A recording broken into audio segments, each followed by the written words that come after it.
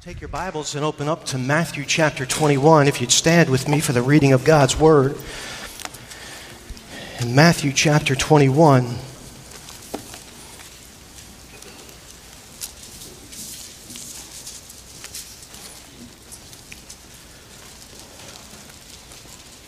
going to talk to you this morning about growing in giving. And that's going to be our theme for the month, but the message this morning is stewardship is management.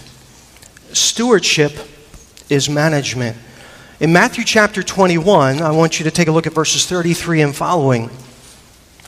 The Bible says, Jesus speaking, "Hear another parable. There was a certain householder which planted a vineyard and hedged it round about and digged a winepress in it and built a tower and let it out to a husbandman and went into a far country. When the time of the fruit drew near, he sent his servant to the husbandmen that they might receive the fruits of it. And the husbandman took the servants and beat one and killed another and stoned another. Again, he sent other servants more than the first, and they did unto them likewise. But the last of all, he sent unto them his son, saying, They will reverence my son. But when the husbandmen saw the son, they said among themselves, This is the heir, come, let us kill him, and let us seize on his inheritance. And they caught him and cast him out of the vineyard and slew him. When the Lord therefore of the vineyard cometh, what will he do unto those husbandmen? They say unto him, He will miserably destroy those wicked men, and will let out his vineyard unto other husbandmen, which shall render him the fruits in their seasons. Jesus saith unto him, Did ye never read in the Scriptures, the stone which the builders rejected, the same is become the head of the corner? This is the Lord's doing, and it is marvelous in our eyes. Therefore say I unto you, the kingdom of God shall be taken from you and given to a nation, bringing forth fruits thereof. And whosoever shall fall on this stone shall be broken, but whomsoever it shall fall, it will grind him to powder. And when the chief priests and Pharisees had heard this parable, they perceived that he spake of them. But when they sought to lay hands on him, they feared the multitude, because they took him for a prophet." Let's pray. Father in heaven, I thank you for the service up to this point. And Lord, I do pray that as we look into your word this morning, that you will touch our hearts and that you will give us Bible principles to be able to apply to our lives. Lord, I ask that you would help us as a church to be able to grow, and to grow in grace and in the knowledge of you. And help us to grow in the grace of giving. Help us to take a look at our own lives and to be challenged to take another step of faith. Father, we praise you for all that's been done. I love you. In Jesus' name, amen. Thank you. You may be seated. I hope on your way in that you received one of these booklets, and it's a little journal that will help you and challenge you in your giving over these next few months. January is our stewardship month, and I wanted to challenge you with a way to be able to track, almost like a habit tracker, for you to be able to track how you're doing in your giving. And I hope that you'll take some time out today to be able to read through this. But you'll see on the inside there, it says a 90-day challenge on giving. Over the next 90 days, I would like all of us to focus on the theme of giving.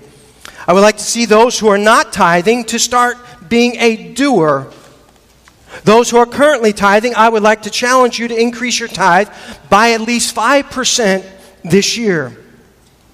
And I'm asking you, would you be a biblical Christian and commit with me to be a doer of the word? And then there's a little self-assessment here.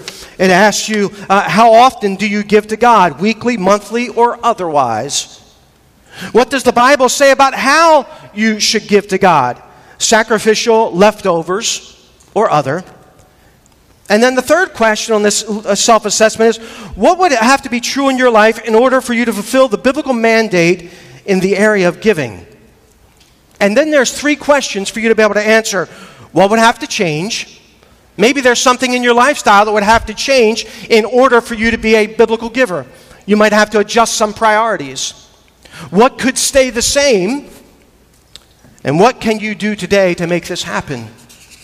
And then on the inside, the next page, you'll find that there's a chart where you can put the date and the amount that you have given to the work of the Lord. And I would encourage you to be able to keep this with you and to be able to utilize this over the next 90 days. It's the next 12 weeks, if you will, on Sundays, to be able to track your own personal giving. As we take a look at this topic of giving, I want us to understand that stewardship is management. Bertha Adams, she died like a pauper on March the 30th, 1975. She died of malnutrition. She was found in her dwelling place without heat, food, or the basic necessities of life. Now, if I was just to leave the story there, you would say that's tragic, that's a shame. How could a person in America die of malnutrition? How could a person in this prosperous country die without heat or the basic necessities of life? Is there not some system or somebody out there to be able to help Bertha Adams? But that's not the end of the story. See, in her possessions were keys to safety deposit boxes containing $799,000 in cash, as well as hundreds of other valuables, negotiable stock certificates, bonds, and other certificates. See, Bertha Adams had a stewardship problem. She thought in terms of possessions to be saved and hoarded rather than to be used. See, her wrong view of stewardship cost her her life. I want you to understand this morning, stewardship is not about talking people out of money. Stewardship is not about, I'm not trying to talk you out of your money this morning. Stewardship is not about talking people out of money. It's teaching people how to use the money that they've been entrusted with properly. There's a right way to use money, and there's a wrong way. And there are certain truths that this portion of Scripture teaches us about stewardship that will help you be a better manager. What I'm trying to do is I'm trying to give you life skills to help you be a better manager from the Word of God with the money that God's entrusted to you. Number one, if you're taking notes, take your program. You can flip it on the back there, and there should be an outline for you. First of all, number one, you must change your view of stewardship. You must change your view of stewardship. Everybody has a paradigm that they look at life through. All of us do.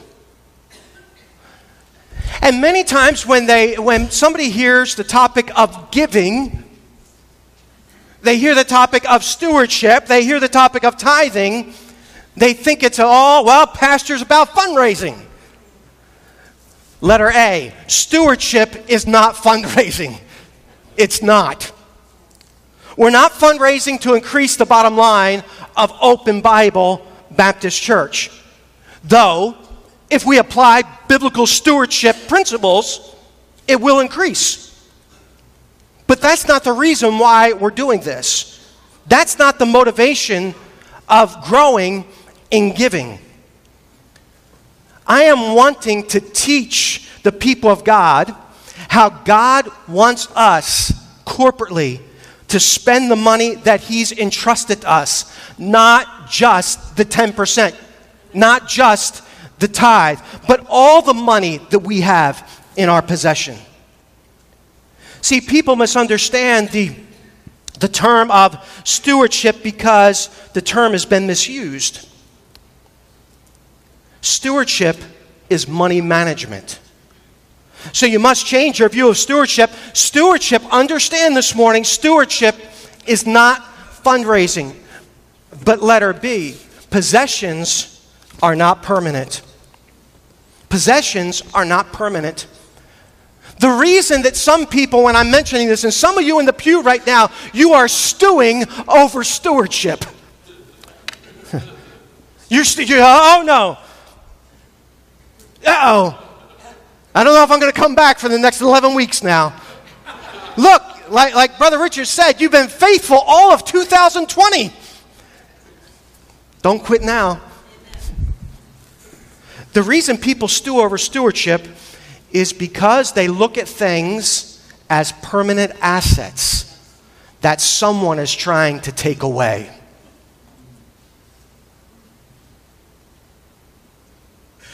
The reason people stew over stewardship is because they look at things as permanent assets that someone's trying to take away. If this is your view of stewardship, no wonder you get upset. Because you think that you own it all. You think that it is yours. Look, we all know that possessions are not permanent. How many funerals have we had in here where the casket's laid out here? I have never, not once, with a casket laid out here, never once seen anybody with a trailer full of all their stuff going out the door with them. Not once. Why? Because possessions are not permanent. When you're down and out, when you're at the lowest point of low, what matters most to you? Not how much you have, not of all the stuff around you. It's love from other people that you want. It's the intangible things that you want in life. It's not possessions. It's not like, man, I would feel so much better. My outlook on life would be so much better. My emotional state would be so much better if I just had all my toys around me. No, that's not the way you look at life. That's not the way I look at life. When you are down and out, what you want the most, especially as a believer, you want the presence of God in your life. You want the love of other believers with you. You want the encouragement of family around you. It's not say, well, if I got that 65-inch TV. See, we know that possessions are not permanent, but the problem is most people live like they are.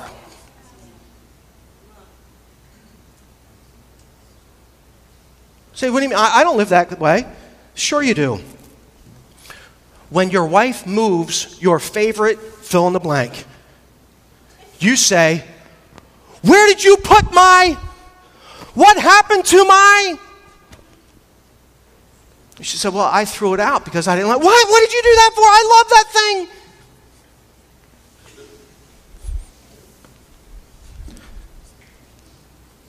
We live like our possessions are permanent.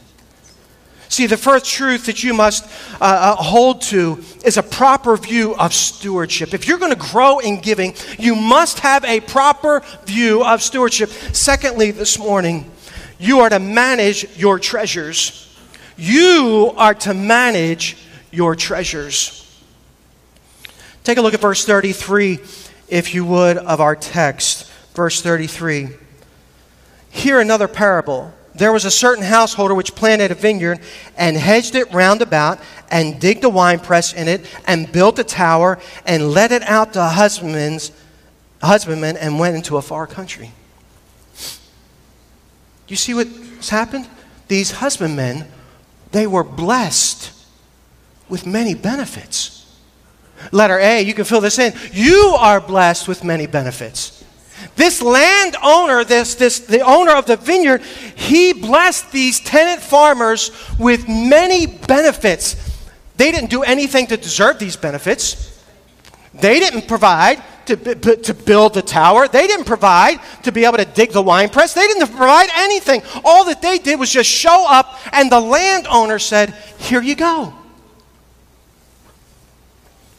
See, the story that Jesus told was to teach those he was speaking to, but it's also to teach us. And it's to teach us that we've been blessed with many benefits as believers. It's to teach us to manage what you and I have been entrusted with. In this story, there's the landowner, or the householder, the Bible says, and workers or the husbandman. We would call it a landowner, the householder, and then the workers, the husbandmen. The landowner, it represents God in this parable that Jesus is telling. And the workers, they represent us. And what we find is that the landowner provided everything that these workers needed. Do you realize that God has provided everything that you need? He's provided everything that you need. See, what we learn is that God owns it all. I want you to turn over to Psalm chapter 24. Our stewardship is to manage the possessions He gives to us for Him. We are to manage the possessions. Psalm chapter 24, if you would please.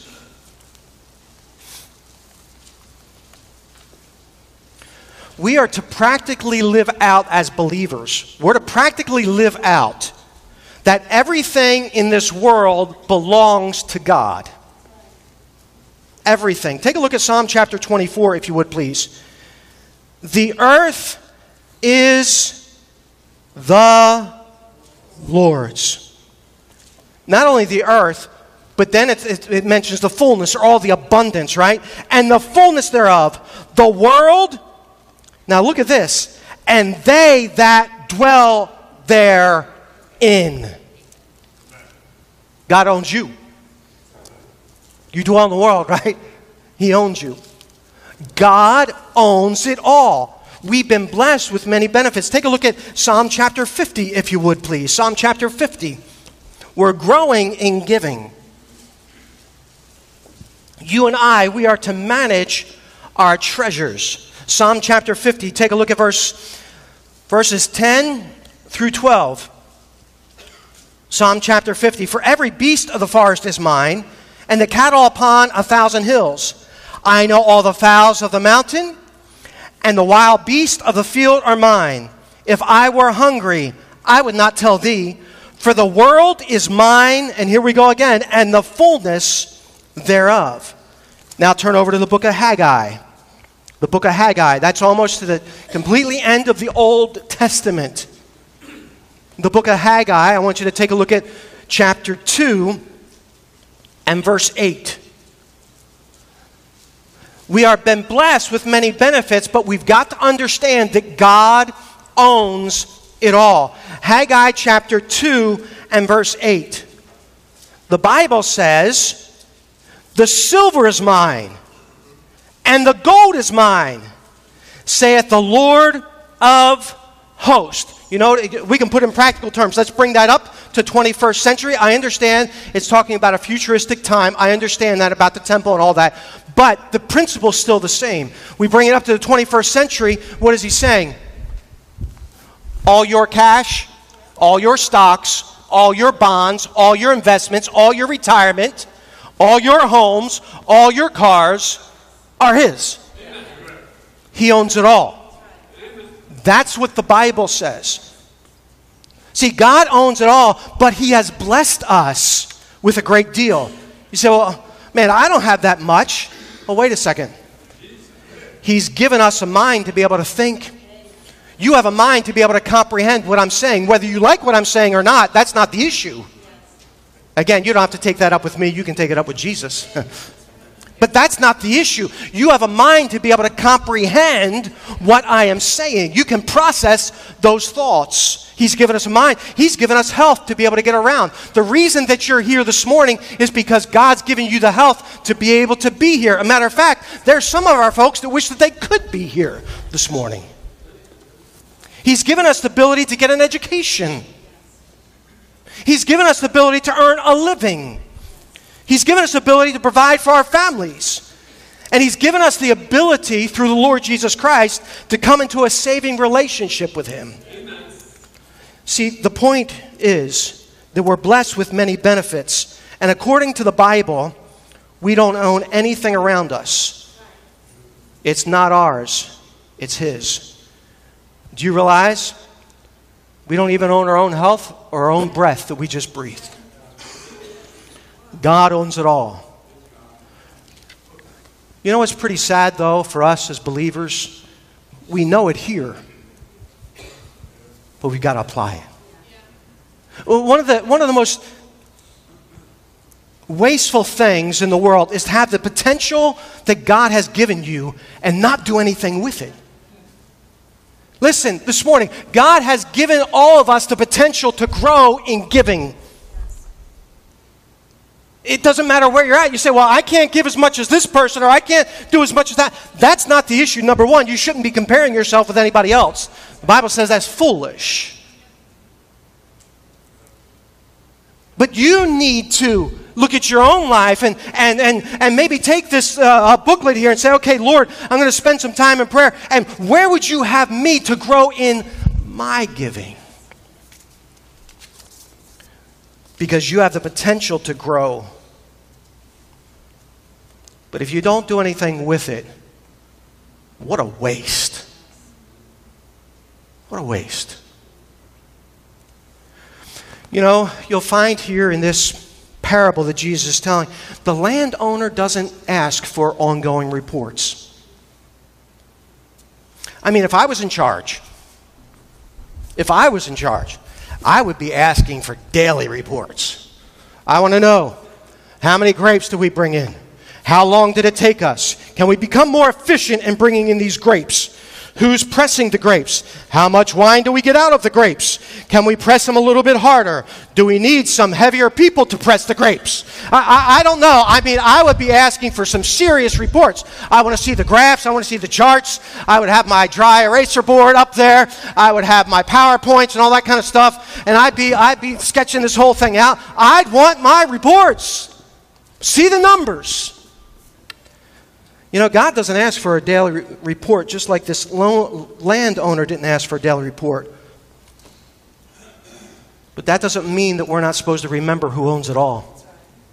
See, many times, because God doesn't ask for daily reports, we fall into the trap of out of sight, finish it with me, out of mind.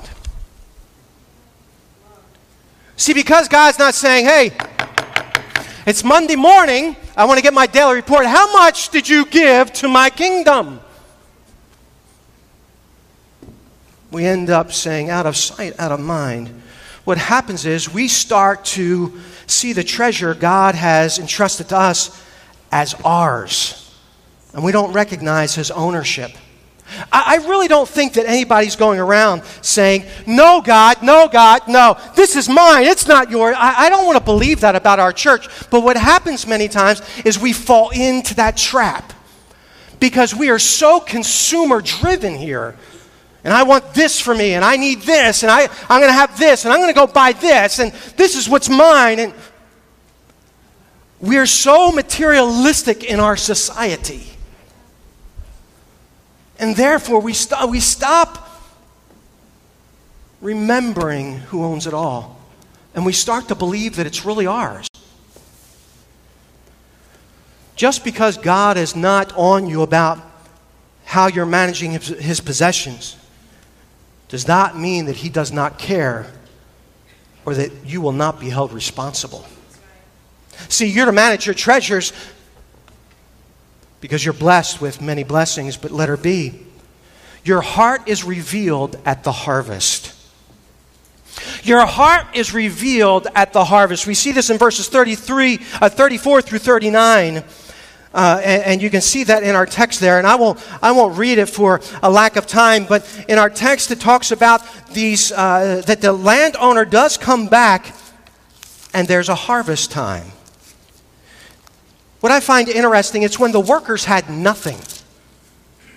It's when the workers had nothing that they agreed to rent the vineyard and give the owner a portion of the fruit.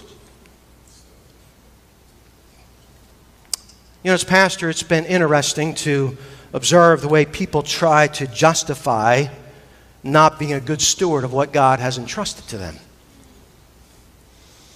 I've heard people tell me, well, Pastor, I just don't have enough money to give to God.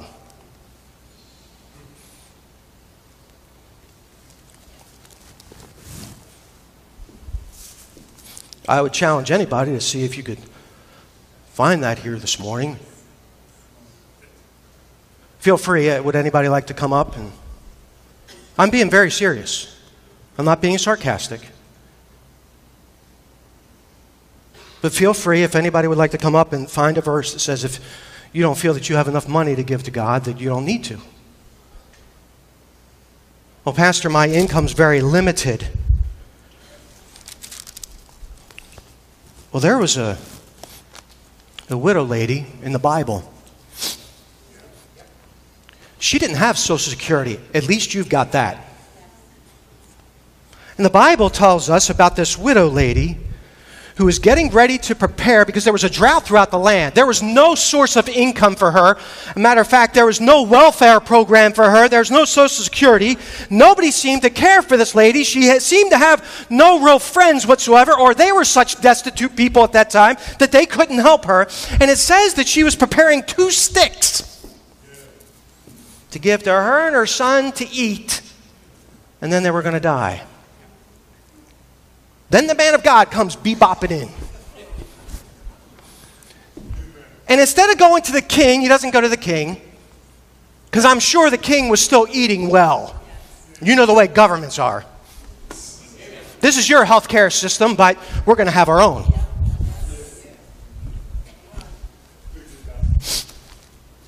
He didn't go to the king.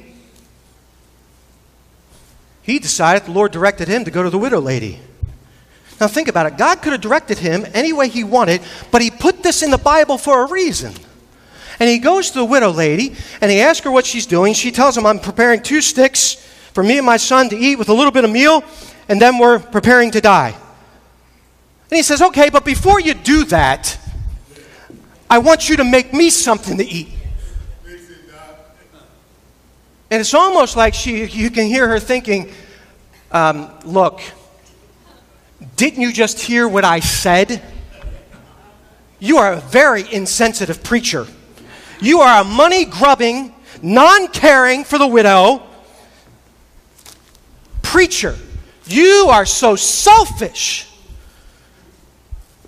I cannot believe that that preacher expects even widow ladies or widow men, widowers. He said, if you do this, if you honor the Lord in this, God's going to bless you. Guess what? She honored what the man of God had told her that God had said. And God blessed her. See, many times we say we don't have enough money to give to God. Other times we say, if I had more, I would give more to God, but I just can't right now. When God gives me a little more, preacher, I'll give more. I want you to turn over to Luke because you're contradicting the Word of God. Luke chapter 16. You will not give more when you have more. That's totally contrary to the Word of God. Take a look at Luke chapter 16. You can see it in the New Testament where Paul challenged a group of believers to give, and it says, and they gave beyond themselves. They were extremely poor. It wasn't America. Take a look at Luke chapter 16. You will not give more when you have more if you don't give now what you do have. Luke chapter 16 and verse 10. He that is faithful in that which is least is faithful also in much. And he that is unjust in the least is unjust also in much. You know what it's saying? If what you have is little, but you give it to God, God can be able to bless you to be able to give more. He may or may not. But what it's saying is, you would be a trustworthy person with this. You can be entrusted to manage the treasure right. That's what it's saying.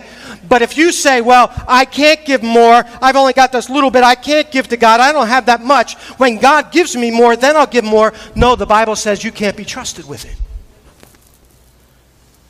See, your heart's revealed at the time of harvest. See, you're believing a lie that if you had more, you would give to the work of God. Let me encourage you this morning. Look, if you and I, if we give rightfully what belongs to God, God will honor you. Even when I was in college and I didn't have any money, me and my wife, we were married, and we didn't have much money at all. I was working crazy hours. She was working. We're trying to do everything that we can to pay a college bill, to keep a roof over our head, to feed our stomachs, to keep heat in the house, air conditioning in the house, doing all those things. Every single Sunday, it didn't matter if the bills were met or not, we gave to the Lord. And by the way, we didn't run on credit card bills. We didn't go crazy. She wasn't shopping on QVC or all this kind of stuff, getting this and getting that, and then saying, well, I just can't afford to give. Well, no wonder you can't afford to give. Amen. No, we didn't do that. We sacrificed. We sacrificed a great deal. We didn't go out to eat.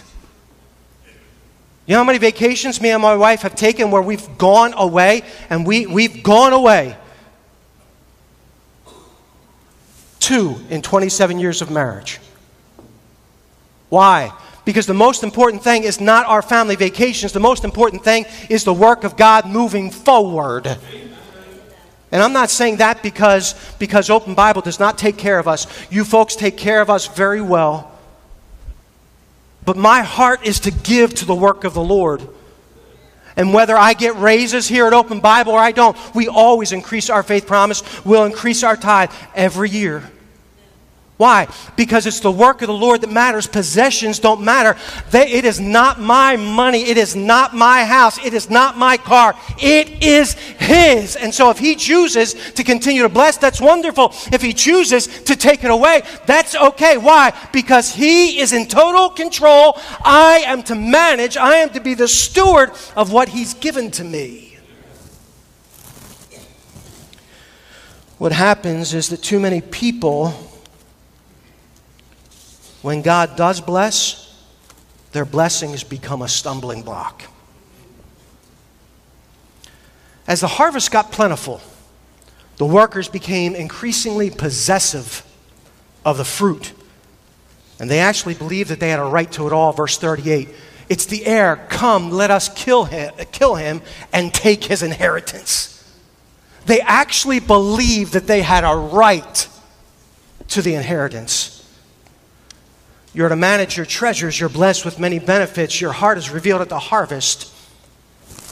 Take a look here, letter C. Your accountability to God is inescapable. Your accountability to God is inescapable. Verses 40 and 41, take a look back at our key text, Matthew chapter 21 and verse 40. And when the Lord therefore of the vineyard cometh, what will He do to those unto those husbandmen? This is the scribes and Pharisees talking in verse 41. They said to him, He will miserably destroy those wicked men, and will let out His vineyard unto other husbandmen, which shall render Him the fruits in their seasons. It is certain that all of us will give an account to God for how we've managed His possessions that He has entrusted to us. Turn over to 2 Corinthians, if you would, please. 2 Corinthians chapter 5. 2 Corinthians chapter 5. As you're turning there, in verse 40, it doesn't say if the landowner comes. It says when the landowner comes. Remember, who's the landowner? God. So what's happening? God is asking, Jesus is giving this parable, and He's asking for an account. All of us will stand before God and give an account. Take a look at 2 Corinthians chapter 5 and verse 10. For we must all appear before the judgment seat of Christ, that everyone may receive the things done in his body according to that he hath done, whether it be good or bad. Your accountability to God is inescapable. One of the issues that we will be judged on will be how we manage what God entrusted to us, whether it be good or bad. He's going to, hey, it talks about here in this text, we got to appear before God, the judgment seat, that everyone may receive the things done in his body. What are you doing? What are you doing? When you give to God, you are worshiping. That's something that you do. That's something that you and I will give an account for at the judgment seat of Christ. You never have to worry about me. I don't look at tithing records. I don't look at who gives. There's only two groups of people that I look at who gives. Number one, I look at the leadership in the church. I look at the staff. To be quite honest with you, a staff man or woman does not belong in that position if they're not giving to the work of the Lord. And that to me is grounds for termination. If things don't get corrected, obviously you give grace and you say, let's be able to correct these things. The other group of people are deacons. I don't think that you ought to be a deacon and help lead spiritually and serving the church if you're not tithing. How can you encourage others to do what's right if you're not doing what's right yourself? But that's the only two groups of people. I don't check the choir. I don't check the Sunday school teachers. I don't check anybody. I don't check the regular attenders. No. So you don't have to worry about, well, I wonder if Pastor Riddell is going to start. No, I don't check that. I don't check that. Matter of fact, what would it matter anyway? Because I can't force you to give. You've got a greater one to answer to than Pastor Riddell. I'm not going to come knocking on your door. Hey, Brother Buford, I just want to let you know you're behind on your tithes and offerings. I'm here to collect. That's not the way it works. See, you're accountable to God. Your accountability to God is inescapable. And then letter D, your stewardship is directly related to how close you are to God. That's a pretty strong statement. Your stewardship is directly related to how close you are to God. I want you to turn over to Luke chapter 12, if you would please. Luke chapter 12. See, God is characterized by giving, which is an expansion of His love. God is characterized by giving. In John chapter 3 and verse 16, probably the most famous verse in all of the Bible, what? For God so loved the world that He kept.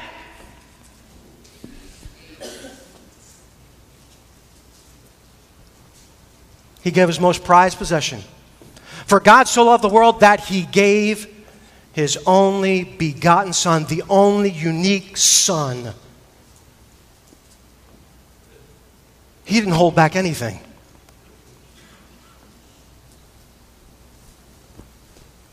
See, God is characterized by giving, which is an expression of His love. And our giving shows who or what is a priority in our life. That's why I said your stewardship is directly related to how close you are to God. Take a look at Luke chapter 12 and verse 15. And He said unto them, this is Jesus speaking, take heed and beware of covetousness.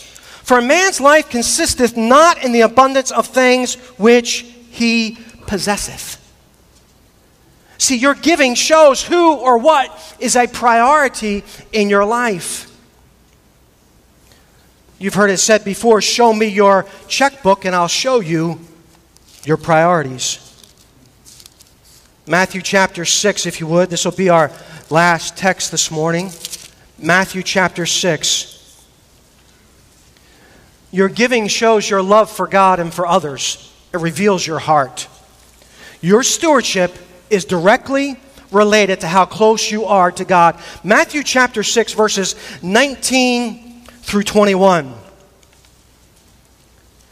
Jesus speaking here, lay not up for yourselves treasures upon the earth where moth and rust doth corrupt and where thieves break through and steal. But lay up for yourselves treasures in heaven where neither moth nor rust doth corrupt and where thieves do not break through nor steal. For where your treasure is, there will your heart be also.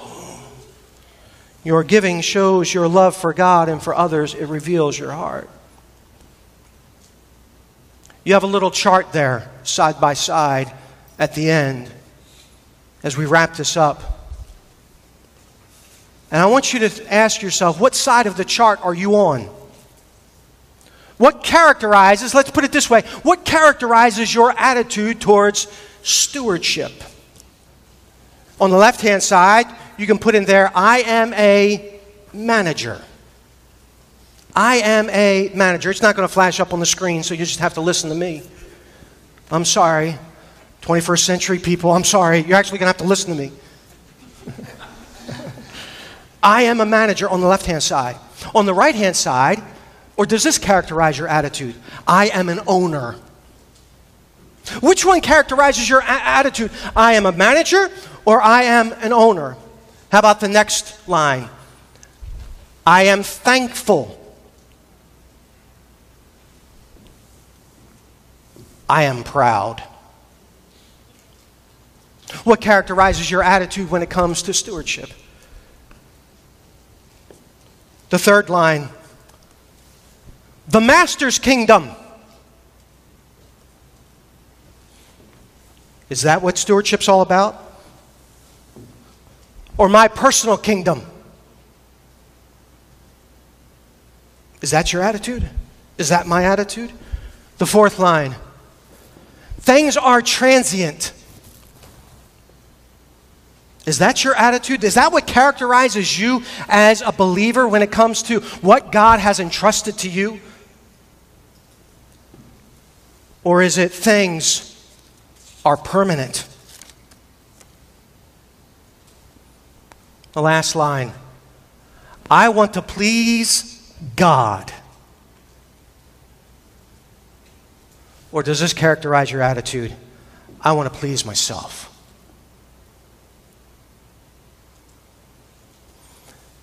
I've said this to you before, but the American dream and biblical Christianity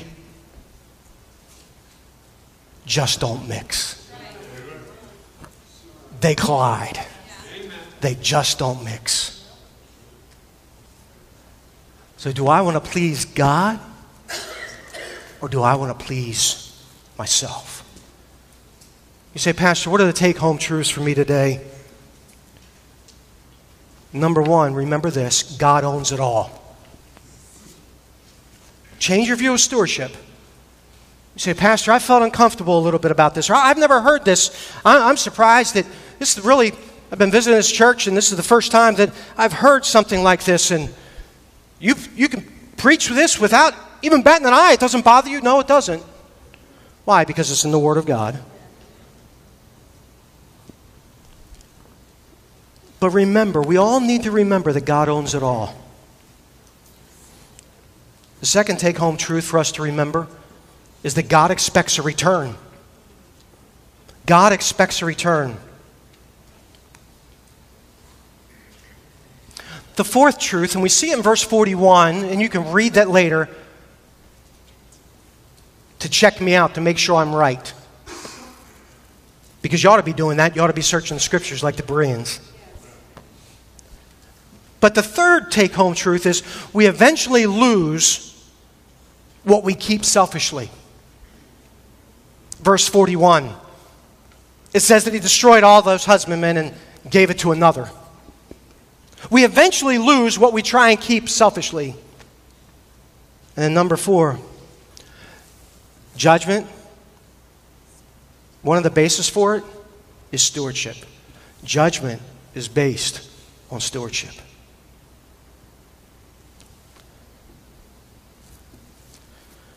God doesn't ask you to do anything that He hasn't already done. The greatest giver is God. For He has given us His one and only Son. To be able to take something from you, yes. If you don't know Christ your personal Savior, God wants to take something from me? Yes, He does. And He wants to take it with a vengeance. Really? Yes. He wants to take all your sins away. And He wants to give you something in return for it. Not only does He want to give you Jesus Christ, salvation, but He wants you to be able to have a relationship with Him.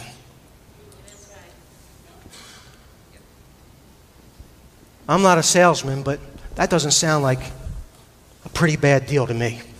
Sounds pretty good. 2 for 1, right? This morning, will you commit to being a steward that manages to grow in giving? Let's pray. Every head bowed, every eye closed. How many this morning would be able to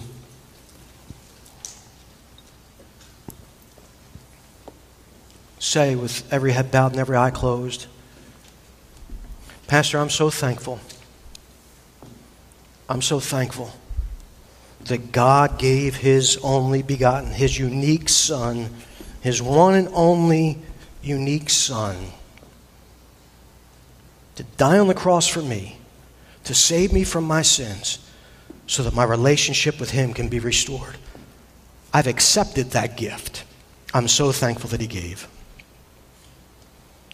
If you say, Pastor, that's me, I know that beyond a shadow of a doubt, would you please slip up your hand with mine and say, Pastor, I know that. Just put your hand up if you would, please. God bless you. You can put your hands down. Is there anyone in here this morning who say, Pastor, I'm not quite sure if life were to cease in my body, if I would go to be with the Lord? I don't know that. I don't know that I've accepted that gift. Would you please pray for me? Is there anybody like that? Just slip up your hand so I could pray for you. Say, Pastor, would you please pray for me? Just put your hand up so I could pray for you. By your own testimony, everyone in here saying they know the Lord, would you please stand, if you would please, with every head bowed and every eye closed?